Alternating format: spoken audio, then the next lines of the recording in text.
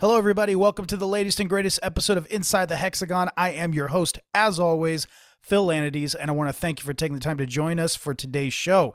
On the show today, we have the man, the myth, the legend, Frank Shamrock, the guy that Strikeforce was built upon, the man that headlined a few of the early events, and a guy that really put the promotion on the map, so to speak.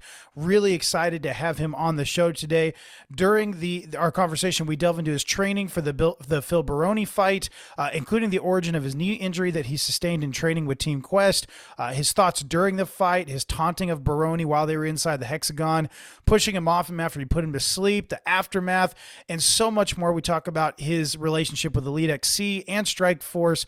We just get into so much. So it's a great conversation. Hope that you enjoy it. So without further ado, let's get to it. All right, on the line with us, we have the man, the myth, the legendary Frank Shamrock. Frank, how you doing? Thanks for joining us today. Man, I'm doing fantastic, Phil. Just living the dream, buddy. Awesome. Well, it's good to reconnect with you. I'm glad that we get a chance to talk. We have talked about you so much on the show so far because you are such a big part of the formation and the formative years of Strikeforce. So let's just jump right in. You were such an integral part of the launch of Strikeforce. I mean, it probably wouldn't have even started without you. So how big of a deal was main eventing the very first event for Strikeforce, and especially in your hometown? How much did that mean to you? Well, it meant a lot. I mean, it arguably was one of the biggest moments of my career. Not just because I was in San Jose and, I'd spent years training and martial arts there and teaching and, training with as many people as possible. And martial arts in San Jose is just a huge, cultural, sport, lifestyle. So there's a lot of martial artists there. So yeah, I mean, to be in front of my people and to have, the arena behind us and to have such a monstrous crowd, and then to fight at Gracie was just, all those things were things I wanted to accomplish for the sport and for myself and then for Strikeforce. Well, sold out 18,000 people, just an incredible beginning. So moving forward, you later 2006, you come to an agreement with Elite XC, and you were asked at that time. I actually read an article on the press conference at that time, and you were asked about how you were able to sign with another promotion when you were still with Strikeforce. And at that point, you said that your agreement with Strikeforce allowed for that, and there were also rumors at that time that you owned a piece of Elite XC, which is why part of the reason why you signed with them supposedly. So, kind of clarify for us. I don't we're years past it, so I don't imagine there's legal limitations, but if you don't feel comfortable, feel free. But how much can you shed light on that and let us know kind of what the agreement was there? For sure. Yeah. Well, Scott and I were very close friends, and he was the one that really talked me. Well, it went both ways. He wanted to get into MMA, and I really wanted, to have a promoter that I could, tell my stories to, and they would help me build a stage together, somebody that I could work with hand in hand. And that was really Scott and the Strikeforce opportunity. So we talked each other into it, I think is probably more truthful. And our agreement was that, if network television came along, that was my goal. And that was part of my mission, was to bring the sport to network television. So when Pro Elite made their announcement that they had Showtime and, that they were going to show mixed martial arts, I picked up the phone and called them. And, where it went south with those guys is they just didn't know mixed martial arts. They had boxing people, they had television people and film people, but they didn't understand the sport. And, when it came down to our relationship was based on the understanding that, the people that knew the sport would come in and help promote it. And in particular, me, when it came to promoting me, because that was my main focus. So I was, I was an equity owner in the Pro Elite deal. I was an equity owner in the Strikeforce deal. But, it ended up going a little bit south because they didn't want the Strikeforce team or Scott Coker, or they didn't want that, mixed martial arts vision that we were creating in their culture and in their promotion. They had their minds made up. So we ended up on different sides of the fence, but we ended up figuring it out. Well, you do end up fighting for them. Obviously, the first event was February 2007. You take on Renzo Gracie. You get DQ'd because of the knees on the ground, which at the time you said you felt like Renzo had kind of milked that a little bit. But the good news for Coker and Strikeforce was that you were not injured coming out of that fight, which I'm sure he was grateful for, because I saw articles around that time saying, hey, if Frank gets injured, how will that affect the Phil Baroni fight, which you had announced in December of 2006 that you're going to be fighting Baroni. So let's kind of shift towards that. Talk about that feud. You just said it. You like telling stories. You're a storyteller. Not saying, not meaning you're a liar, but from a creative standpoint, you're a storyteller, and you know how to promote. And that fight, the promotional lead up for that fight with Baroni was just a masterclass in how to do it. And so talk about how that feud started, how much of it was real. You leveraged YouTube. Just kind of give us the idea of the origins of that feud with Baroni. For sure. Yeah, well, it started shortly after the Cesar Gracie fight. And we talk about the internet and using technology. That fight actually came to fruit because, Cesar got online and basically challenged me, after I retired again. And, when I saw the challenge, when I saw the response to it, I felt like there was an opportunity to tell a story, the Shamrock Gracie story again, which was really the story of the UFC, becoming founded. And so it was through, really accepting that storyline and then building it up.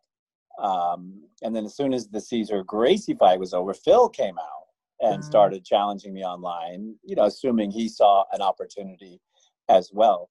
And when I looked at his style, when I looked at his, character, it just made perfect sense because he was the perfect bad guy. It was East Coast versus West Coast. He was a bit of a shit talker, and, he was really good at his character.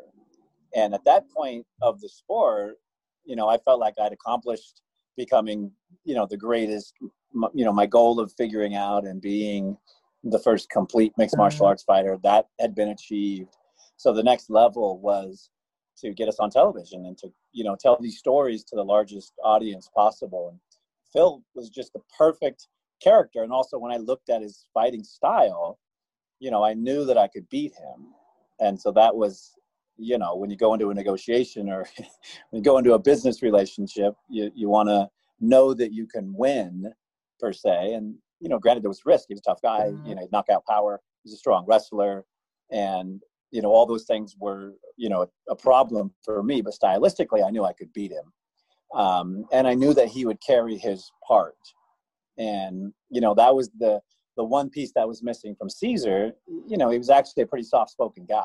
Right. And, it was challenging to promote that fight because it was all on me, really. He was just a name and a placeholder. But when it came to Phil, everything I would throw out there, he would come right back with.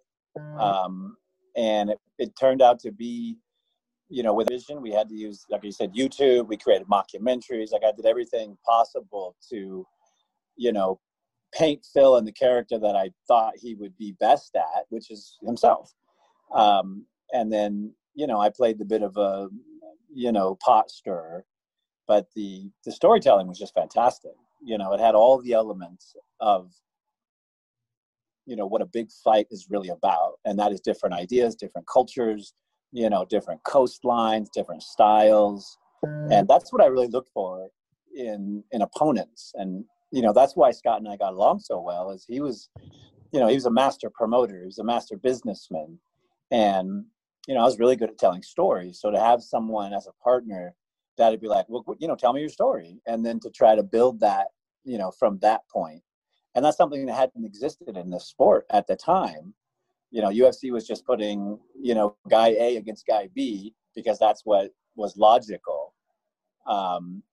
but I learned through my career that it wasn't about logic, it was about emotion and feeling. And that's why people really tuned in. So, to me, it was a wonderful promotion because Phil, stuck to his guns, played his character to the part. And then, he really came to fight. And the only, downside of that fight was I blew my knee out, 2 weeks before the match. Right. And I was in an electric wheelchair. So, there was it's the first time I've ever sat my family down and said, listen, this might not look like the rest of them where I just gracefully win. There might be some damage here. And I'd never really been in that type of position before, but there was so much on the line with, network television on the horizon, with our partnership with Showtime. I knew it had to be that, I knew it had to perform, and it had to be that level of promotion. So yeah, it just worked out perfectly. It really is. It's one of my favorite fights, like from a promotional to watching it to, kind of the aftermath. I just, from a pure entertainment standpoint, it's one of my favorites. And so you mentioned your knee. I wanted to talk about that. You had been training with Team Quest and Dan Henderson. I saw an interview with you a couple weeks after the fight, maybe the week after the fight, and you'd mentioned your knee, that your PCL your PCL and your ACL were both torn. Your MCL might have been torn. Just, you really messed it up. Do you happen to remember what happened exactly? What caused that, and then how did that affect your training overall? Yeah, well, I remember exactly how it happened, and because it was also the first time I'd ever left my camp to go training. I knew the danger of Phil, and I knew I needed to mix it up a little bit. I was also getting old and, getting tired of the game. So I decided to go down to Dan's and train. And it was literally on the first day of training. I took Maurice Smith with me, and I basically brought, my mind trust of trainers down to Dan's. But in our first day of training, I was sparring with Sokoju, the big grappler judo guy. Right. And, he's 240. He's very explosive. I was really working on my striking. I was peppering him with strikes, and he was kind of stuck on the outside. And what he did was to come in with judo like a leg trip. And unfortunately, when he took my knee out, my foot stayed there. And it tore all my knee tendons, ACL, PCL, MCL. Like, I tore everything in my knee. And I knew it immediately because the pain was just excruciating. I was unable to walk. I got to the wheelchair thing. I was wheeling around. And, what was unique about it, it was the first time that I ever had, I was sleeping in a guest room on a blow-up mattress. And so I was really in this sort of martial arts space where I had nothing to do but meditate. I couldn't train at all.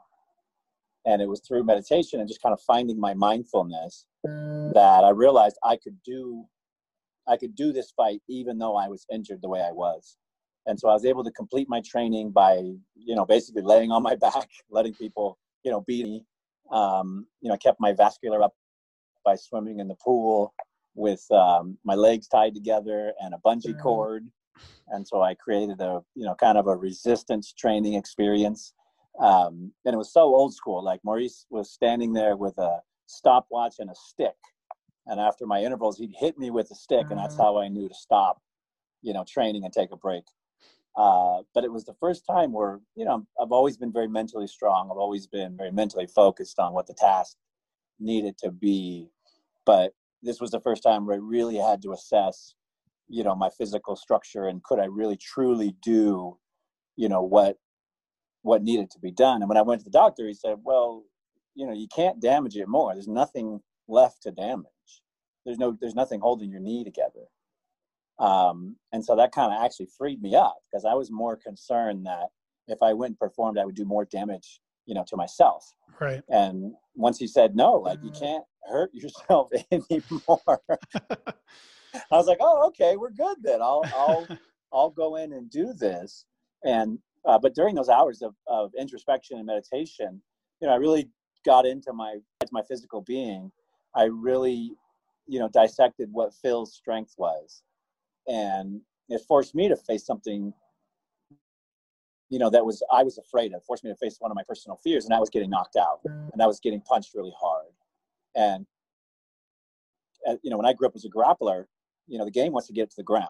The game was to, take it down there where that risk is not a problem.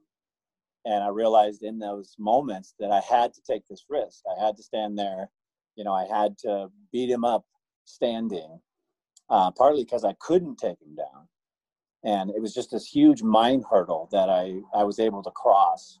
And that's what allowed me to perform, the way I did. And I mean, even to this day, people, send me messages and they're like, the sleeper move and things you did in the Phil Baroni fight were so, amazing.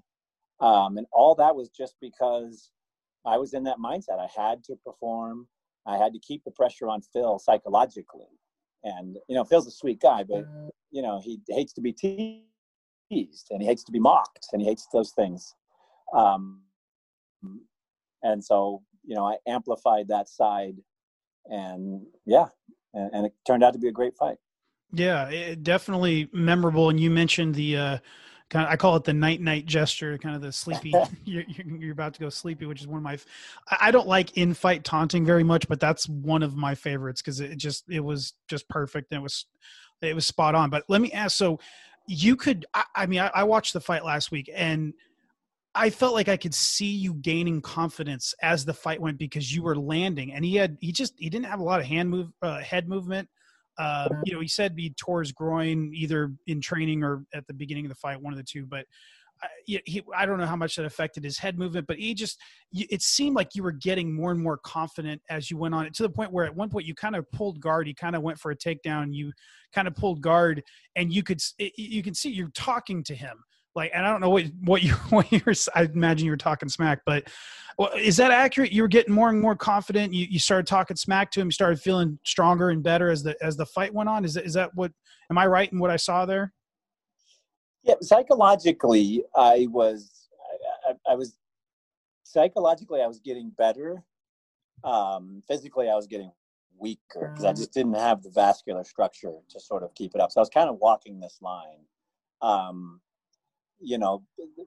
To me, that whole experience was a psychological experience. I knew how to beat Phil. And then for his style, I had the boxing coach, Tony DiMaria, and he studied Phil's hands. And he gave me a tip, which, began to crystallize during the fight. And that was every time Phil wants to punch you, he actually moves his hands. Like he kind of, they almost shake back and forth a little bit. So he had this little bit of a tail when he was going to punch. And I think it's because he was trying to punch hard and he was, putting power into his punches. And so for me, the minute I saw his hands shake, I just, punched right down the center. And that's why I was beating him to the punch so many times. But it was a weird thing because I had to, keep this psychological pressure up while my body was fatiguing. And, I at the end of the first round, like I was shot. I was tired, very tired. And you can see how I just fade physically in the fight. I kept my composure and I kept my presentation going. But on the physical side, I tell people often, if I hadn't choked him out, I might not have survived, a few more minutes, because that was pretty much the end of my, energy level. Well, it matches up with what I saw at the end of the fight, and I want to talk about kind of once you get him in the rear naked choke, you put him to sleep. You sort of pushed and kicked him off, his limp body off of you. That was, watching it was kind of a heelish, to borrow a pro wrestling phrase, kind of a heelish thing to do. You said in an interview afterwards, he was crushing your leg, and I felt like you were kind of saying that a little tongue in cheek maybe, but looking back at that now, was that, kind of on purpose? And then I'll jump ahead real quick, but you were so tired and spent that when Phil actually did come to and he went over to kind of shake your hand, like you were grimacing and kind of barely acknowledged him because I think you were in so much pain. But so kind of talk about the putting him to sleep and your reaction right after that. And then, kind of the end of the fight there and where things stood with Phil afterwards. Yeah, well, I put everything into that choke, because I was really starting to fatigue, and that's when he was starting to land punches on me. I just couldn't see the movement anymore, and I couldn't move fast enough to keep up with him. So the second round, he really started landing on me. Mm-hmm. And, when I got into the choke position, I was like, this is it. This is the do or die moment. Right. And if he doesn't go out, I'm toast. So, I put more than I normally would into a choke like that. But it was, sort of my Hail Mary. I smelt the blood. And yeah, in truth, he was just crushing me. Like I could barely breathe. I was exhausted. And to have him laying on top of me and laying on my hurt leg, I was like, just get off me. And so it was really more of a, I just need to get away from this moment. And the other thing that kicked in was at the beginning of that second round, I'd gotten a paint shot in my knee. And so I ended up, normally you're at the arena hours before and you check with the commission. If not, you're fined. And, there's all these safety parameters. Well, I was laid up in my hotel room, waiting to get my lidocaine shot in my knee. Because the doctor said, listen, this will last for an hour.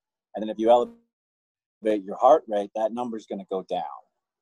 And so when I did the math, I was like, find me all you want. I'm coming at the very last minute because I need this pain to stop so I can perform. Well, the pain kicked in about the beginning of the second round. So it was just pounding. And I became another distraction for me. So that's what you see at the end of the fight is like, my leg felt like it just did when I tore everything. I was in just terrible pain. I was exhausted and, I was happy I won, but, like I would have jumped right in the hospital bed. I was ready. I was ready to be rolled out. Okay. Well, fair enough. In the aftermath of the fight, obviously you had a lot of physical healing up that you would need to do, and it'd be a while before we'd see you back in the cage. But Baroni tested positive for 2 steroids after the fight. What was your reaction when you found out that he'd been popped, and did that kind of affect your thought process on him? Obviously you mentioned before you kind of felt he was not mentally super strong. That just kind of feed into that. Was this something you took offense to? But what was your reaction after you learned that news? Well, I knew all along.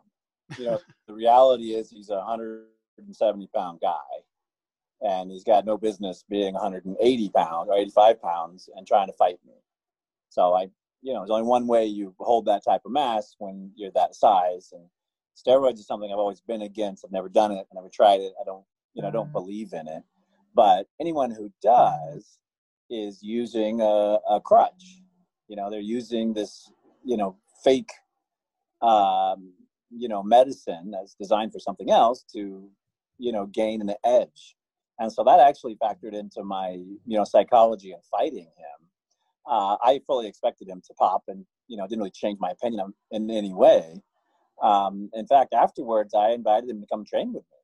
Oh. And, I thought that he performed so well. I thought that, to perform the way he did under that type of pressure, everyone, wants to be the main event. Everyone wants to carry the show. Everyone wants to lead the promotion. But it's actually really stressful. And it's really hard to do, to remain consistent, to be, that guy. So I was extremely impressed with what he did. And yeah, I was like, come out and train. Like, let me show you, the rest of the game. And unfortunately, he didn't, take me up on that. But he did come years later and train with AKA and, was a part of the San Jose team. Right. But yeah, I wanted to help mold him because, like I said, to perform that well under that type of pressure at that level, there's something special about that. Well, it was definitely a special fight. And, it was just, like I said, it's just one of my favorites. I want to shift gears a little bit. I got a few other things that I wanted to ask you about. Obviously one of the things that fascinates me the most in being a pro wrestling fan, the thing that really kind of bridges between pro wrestling and MMA is the promotional aspect of it. And that's why guys like you, guys like Chael Sonnen, even guys like Tito are some of my favorites, not necessarily because all of you fight the most exciting. I exclude you from that because I think I never saw a boring fight with Frank Shamrock. But even if guys didn't have the most exciting fight styles, they could talk themselves into main events. And while some on the MMA side may may not like that. I love that, because to me, I just love the promotional side of it. So just talk a little bit about your philosophy. I think there's still a lot of fighters today that just don't understand the importance of the promotional aspect of it. You talked about finding storylines and characters. That's very pro wrestling speak. So kind of talk about your philosophy in that, and kind of, what you see today as far as fighters adapting that to that like they should or not. Yeah, well, about today, I mean, you have to do it now. Back then you didn't. Tell stories, be a part of the storyline.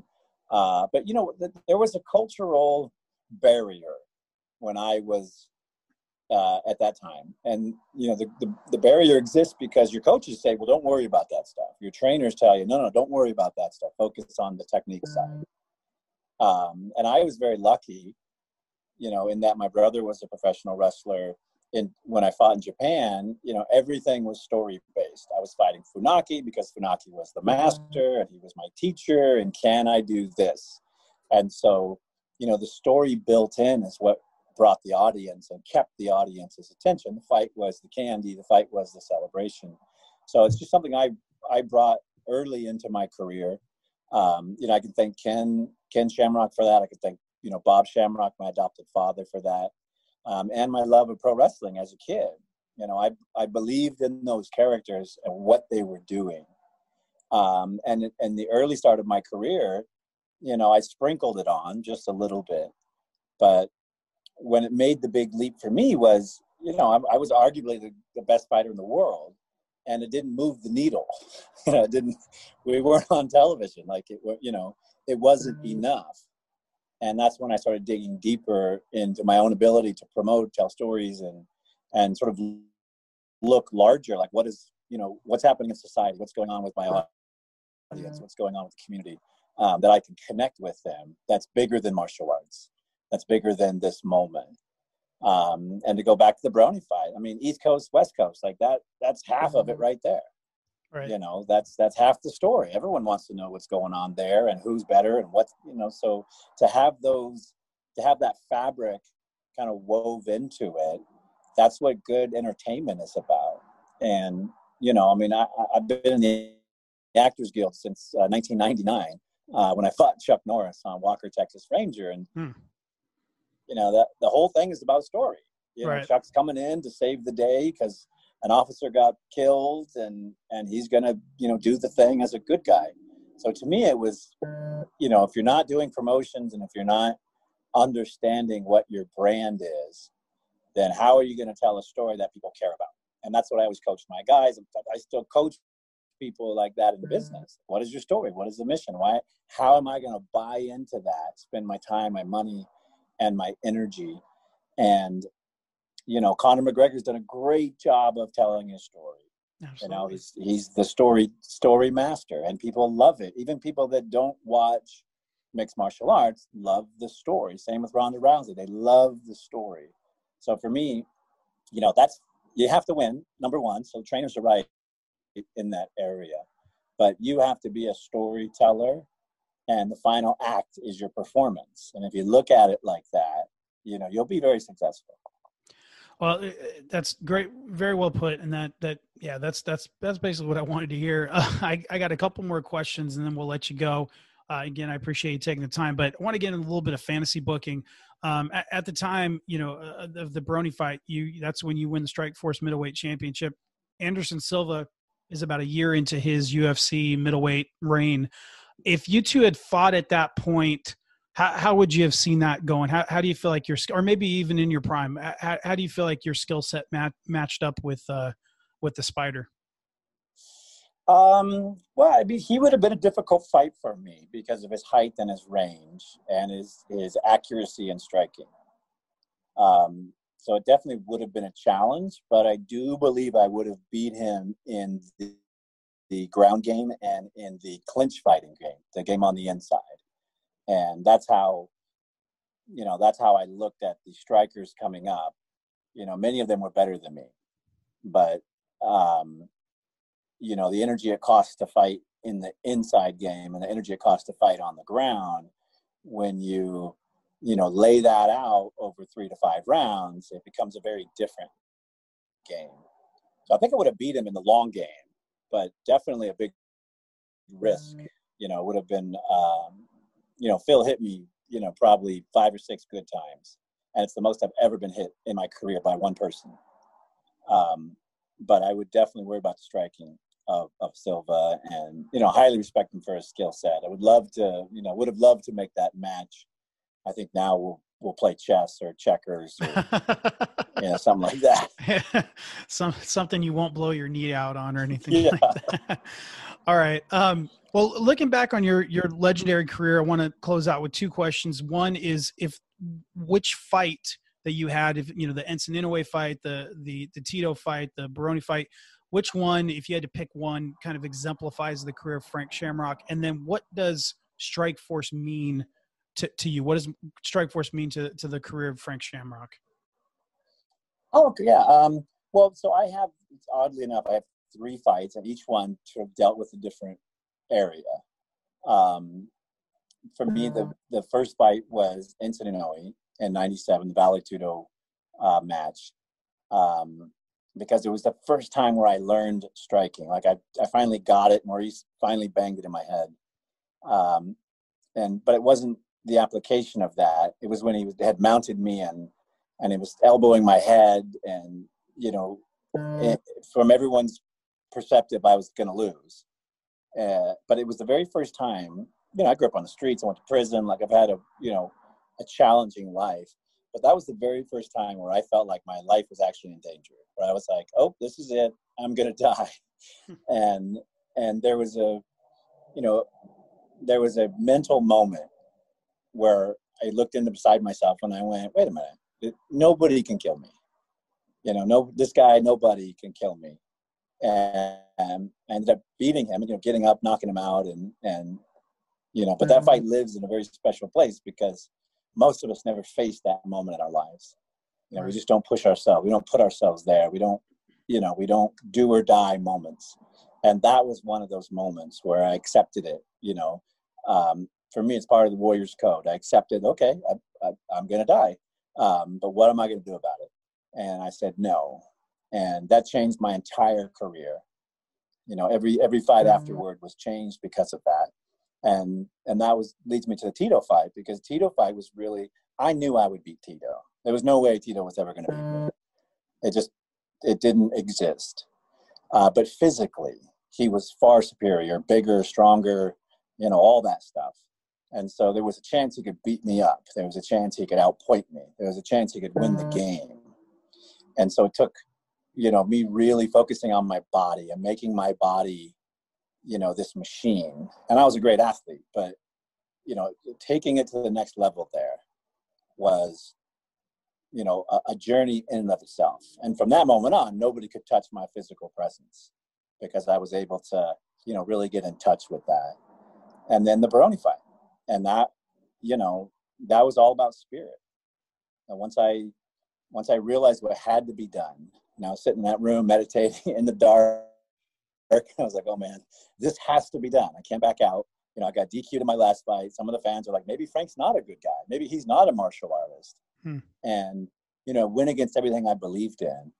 So when it was time for me to check my spirit and to do what had to be done, I said yes. And the Baroni fight was the result of that, even with one leg, even with everything that was, against me, I was still able to perform in an amazing event with just a wonderful promotion. And that, that was in Strikeforce. That was the Strikeforce experience. And what Strikeforce meant to me and did for me was it was the first time where I had, my stage. Scott was the type of promoter where he's like, okay, well, tell me your story. What's going on? And then, he's very wise as a martial artist to listen to the value points of the story and to then allow me, to create that and then to support what I'd created.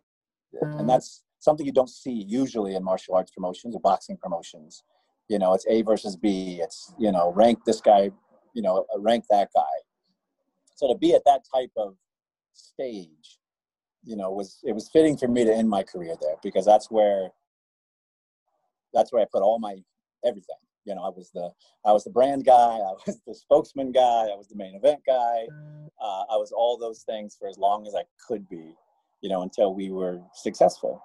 And then it was also the stage where I was able to put all this business knowledge that I had learned from my business mentors and from my teachers in business.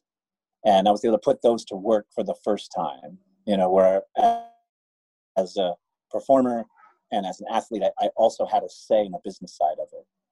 And that was, that's what's led me to my career today, was that opportunity to, spread my wings. And Scott was very accommodating and a great partner in that, we had strengths in these certain areas. And when it came time to perform, to do our business, we were free to do that. And that was, it's just one of the best experiences of my life. I only regret that we couldn't do it sooner. Scott and I talked for years and years about doing this, and we had partners and this and that, and we just could never pull it together. So my only regret was that, we couldn't do this 5 to 7 years earlier when I was a much younger man. And I had more, more physical energy and strength. But everything in that experience is what has created this Warriors Code for me, and this philosophy I live my life by now. And, I've been very successful following that. Yeah, your place in history and MMA history is obviously undeniable. Same thing with Strikeforce, and you've gone on. You mentioned that things that you're involved in now. Just as we close up, can you just let us know if people want to learn more about what you're up to and what's going on with you? Let the listeners know, and then we'll wrap things up. Very cool. Yeah. Well, I'm deeply involved in our charity, the Shamrock Way, and we're now producing a docuseries, a reality docuseries on homeless. So we got a new show called Homebound, and we are taking people that are homeless and finding their families, getting them off the streets, getting them back into life, and rejoining society. And we're just starting on that right now, but it's been a powerful journey. I lost my brother after 10 years to being homeless, and it had this profound effect on me. So besides our at-risk program, besides the things we do at Shamrock Way, this is our newest digital product that we're doing. Our last one was the bipolar rock and roller film with Mauro Ranallo. Right. And that was just widely received, has become the educational film for bipolar, awareness film for bipolar. And I'm also launching a podcast as well called The Warriors Code. Yeah. And we talk about all the stuff we're talking about: mind, body, spirit. It's leaders of industry, successful business people, spiritual people, fighters, people that have had those moments in life, have, created some type of vehicle or philosophy or system to find success. And we're talking to them. We're finding out what that is and sort of sharing it. And I'm also, for the first time, creating a digital educational program for the Shamrock MMA fighting program that I created. And I'm really excited about that because I haven't taught for years and years. I've been using my martial arts principles in business and in business leadership, but now I'm taking a step back, and it feels like I'm a young man again. I'm actually teaching, the basic level techniques and all the way up until you're a black belt, black shirt. So it's been a really powerful journey, sort of revisiting martial arts and the technical side of that. So that'll be coming out in the next few months. And then in the rest of the time, I'm a dad. So I spend all my other time with my 12-and-a-half-year-old little girl. And that includes virtual schooling, camping, fishing, all the things that make little girls tough and strong and confident and powerful.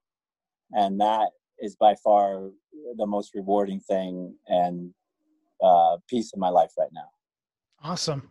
So frankshamrock.com is the place to go if people want to learn more. Yeah, you can go to frankshamrock.com, or I am at Frank Shamrock everywhere. That's right.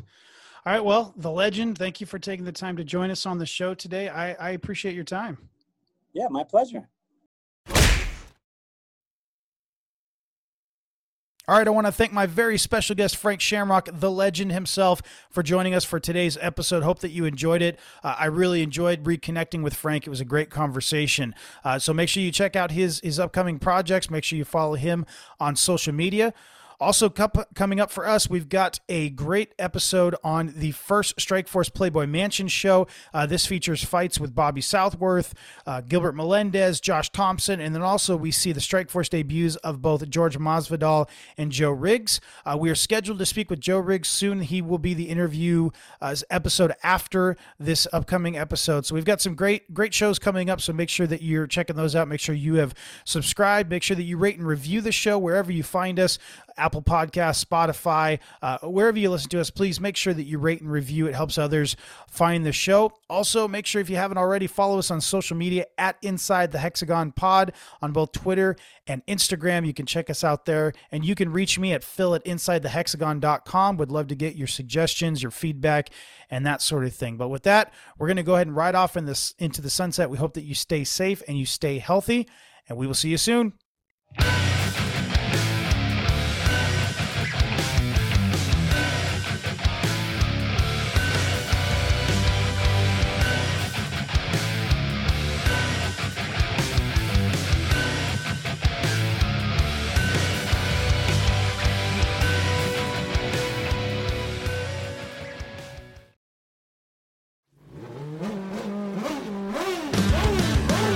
Bruce Martin, host of Pit Pass Indy.